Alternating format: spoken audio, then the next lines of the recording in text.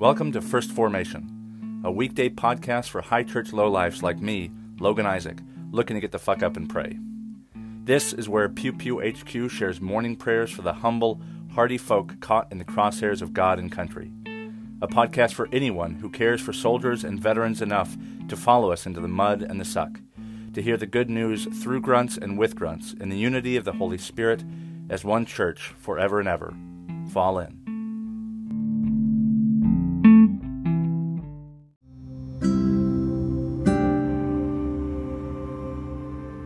Psalm 150. Praise the Lord. Praise God in her sanctuary.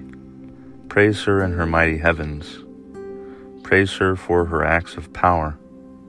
Praise her for her surpassing greatness. Praise her with the sounding of the trumpet. Praise her with the harp and lyre. Praise her with timbrel and dancing. Praise her with the strings and pipe. Praise her with the clash of cymbals. Praise her with resounding cymbals. Let everything that has breath praise the Lord. Praise the Lord. 1 Samuel chapter 17, verses 19 through 32. There was Saul and all the men of Israel in the fighting in the valley of Elah, fighting against the Philistines. Early in the morning, David left the flock in the care of a shepherd, loaded up and set out, as Jesse had directed. He reached the camp as the army was going out to do its battle position, shouting the war cry. Israel and the Philistines were drawing up their lines facing each other. David left his things with the keeper of supplies, ran to the battle lines, and asked his brothers how they were. As he was talking with them, Goliath, the Philistine champion from Gath, stepped out from his lines and shouted his usual defiance. And David heard it. Whenever the Israelites saw the man, they all fled from him in great fear.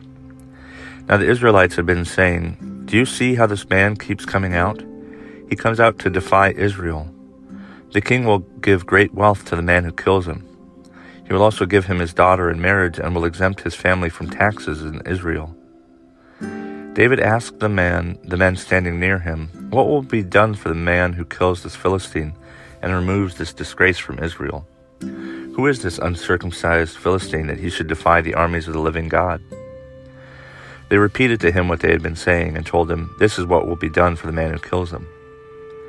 When Eliab, David's oldest brother, heard him speaking with the men, he burned with anger at him and asked, "Why have you come here? And with whom did you leave those few sheep in the wilderness? I know how conceited you are and how wicked your heart is. You came down only to watch the battle." "Now what have I done?" said David. "Can't I even speak?" He then turned away to someone else and brought up the same matter, and the men answered him as before. What David said was overheard and reported to Saul, and Saul sent for him. David said to Saul, "Let no one lose heart on account of this Philistine. Your servant will go and fight him." Acts chapter 5, verses 17 through 26. Then the high priest and all his associates, who were members of the party of the Sadducees, were filled with jealousy. They arrested the apostles and put them in the public jail. But during the night, an angel of the Lord opened the doors of the jail and brought them out. "Go, stand in the temple courts," he said, "and tell the people all about this new life." At daybreak they entered the temple courts as they had been told and began to teach the people. When the high priest and his associates arrived, they called together the Sanhedrin, the full assembly of the elders of Israel, and sent to the jail for the apostles. But on arriving at the jail, the officers did not find them there. So they went back and reported, "We found the jail securely locked, with the guards standing at the doors, but when we opened them, we found no one inside." On hearing this report, the captain of the temple guard and the chief priests were at a loss, wondering what this might lead to. Then someone came and said, "Look, the men you put in jail are standing in the temple courts teaching the people." At that, the captain went with his officers and brought the apostles. They did not use force because they feared the people would stone them.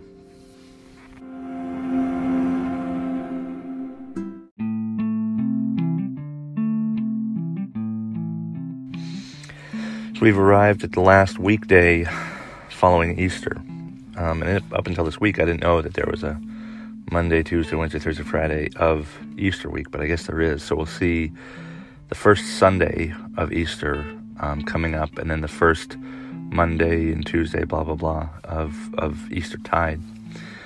In this morning's reading, we had Psalm 150 again, which is the last psalm. There's 150 of them spread across 5 books. They're not always marked, but scholars typically see them sectioned off into 5 different groups or books.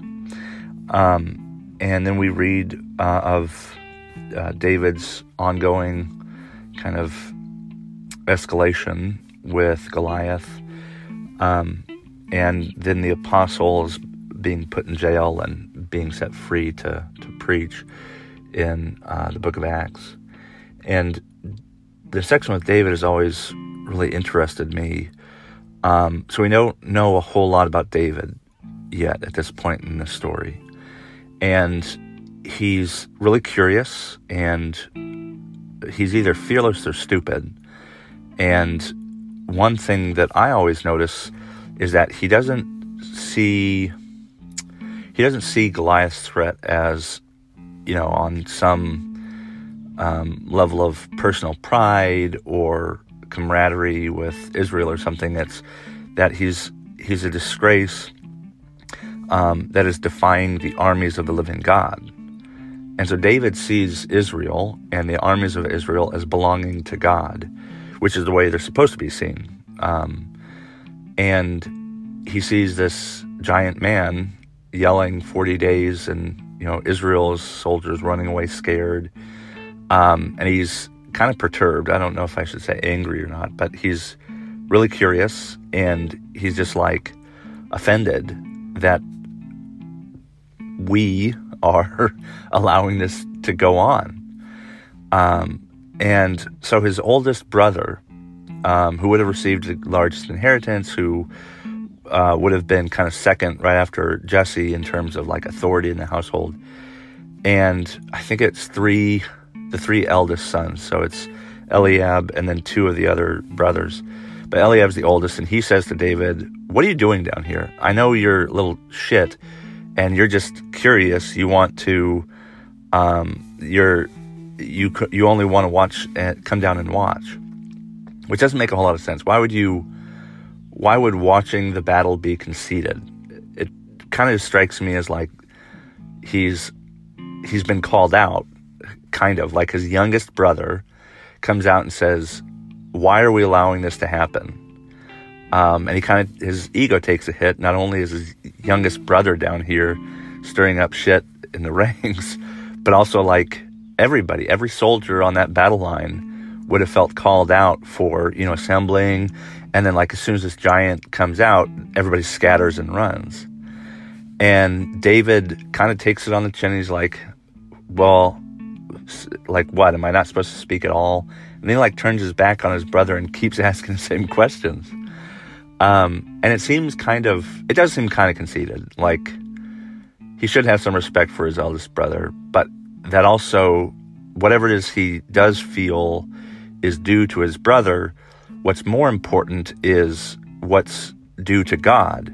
And God is being, belittled because God's people and God's army is allowing this to go on.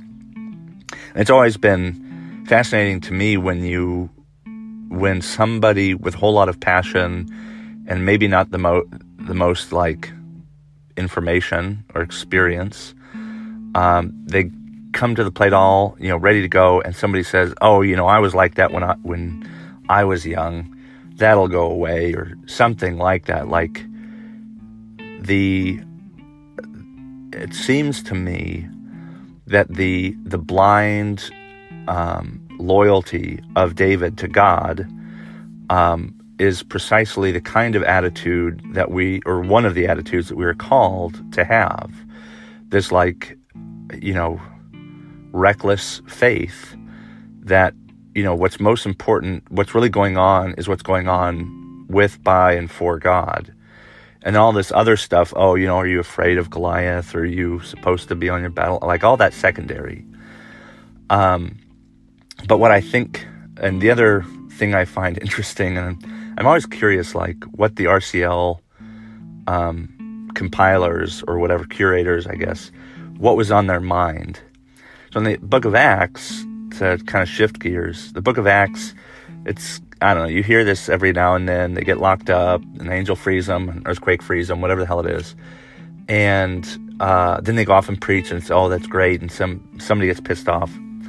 And here, not only is the temple guard being mentioned, so soldiers are involved, and the soldiers of the temple guard, which would have been Fort Antonia, which was attached to the temple in Jerusalem, because the Jews had a reputation for being kind of disorderly and insurrectionist.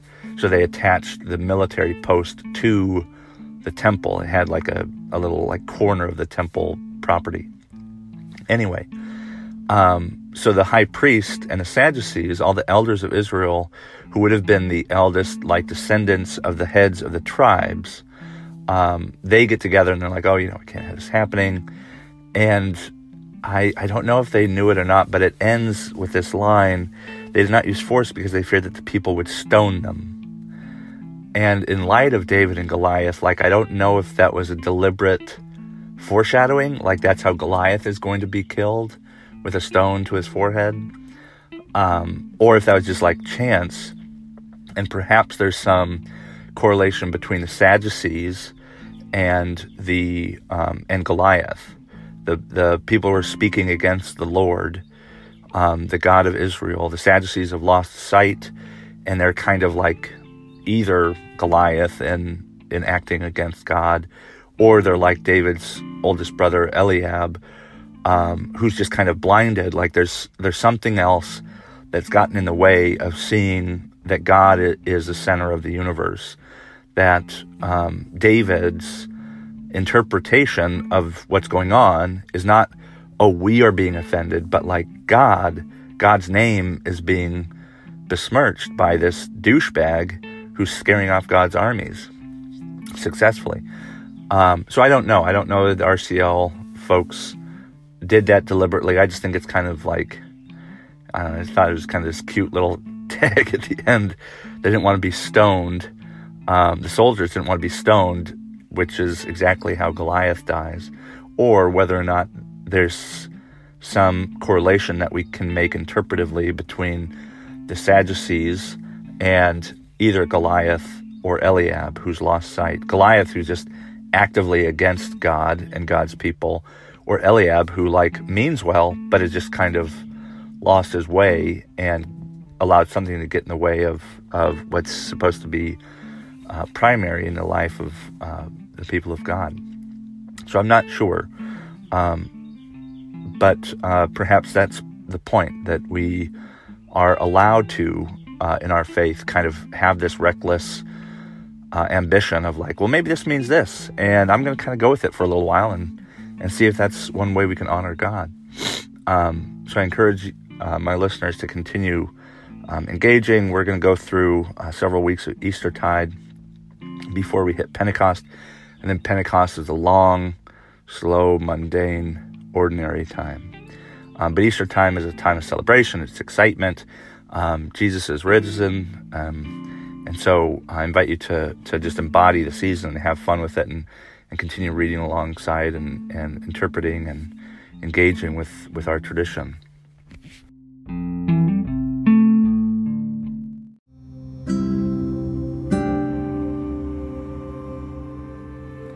A prayer for Friday of Easter week. Almighty Father, who gave your only Son to die for our sins and to rise for our justification, give us grace so to put away the leaven of malice and wickedness, that we may always serve you in pureness of living and truth. Through Jesus Christ, your Son, our Lord, who lives and reigns with you in the Holy Spirit, one God, now and forever. Amen.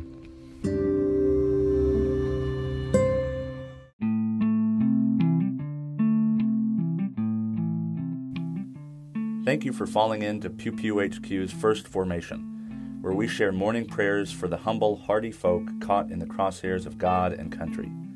If you like what you've heard, I hope you'll consider participating in one of the three following ways.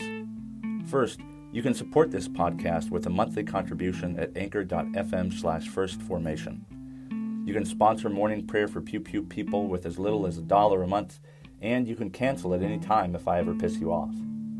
Second, you can become a co-host yourself by recording a lectionary reading and sending it to me to be included in a weekday episode of your choosing. Instructions for co-hosts can be found in earlier episodes, and you don't have to be a grunt to participate in First Formation in this or any way. Finally, and maybe most importantly, you can send me your prayer requests of a minute or less with a voice message feature on Anchor's iOS or Android apps. Prayers may be added to a morning prayer episode, aired anonymously if you wish, or kept private for me to pray for off-air. So there you have it. 3 ways to participate in morning prayers for Pew Pew people. I hope you will continue to listen in and maybe even consider participating yourself. This has been and always will be Logan Isaac. Always faithful, always family. Semper Familia.